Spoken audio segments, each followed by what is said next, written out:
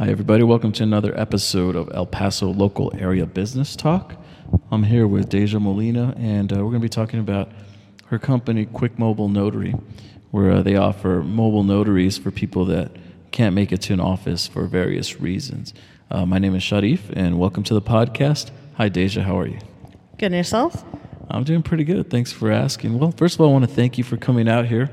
I know all of us are busy and stuff like that, so I do appreciate your time to just let us kind of find out more about your business. So thank you. Thank you for having me.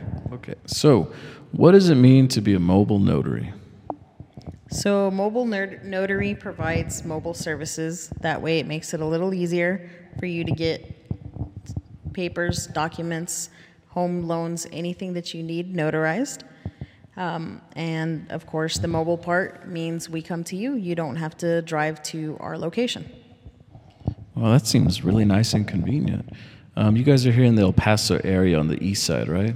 Correct, yes. Do you service other cities, other areas? We service all around El Paso, so Las Cruces, Anthony, Horizon, Socorro, Fabens. You give us a call and we're available for you. All right, that's great. Also, do you guys do notaries on the bridge for people that are trying to get married? Like, what kind of notaries do you do when you go on the half bridge like that? Yes, absolutely. That is one of the services that we offer. It is a half bridge notary, so we will meet you half bridge.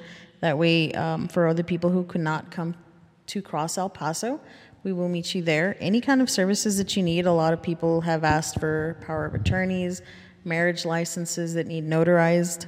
You give us a call and we're available. All right. Can you go and just give me a list of some of the type of notaries you do? And what does a notary do exactly? So a notary is going to verify your identity whenever you're signing a legal document. We do power of attorneys, medical documents, employments, the I-9s, loan documents, mortgage loans, transfer for vehicles, court information that needs to be notarized. We provide a lot of different services. All right. Seems pretty easy and convenient. Do you guys speak Spanish? Se habla español?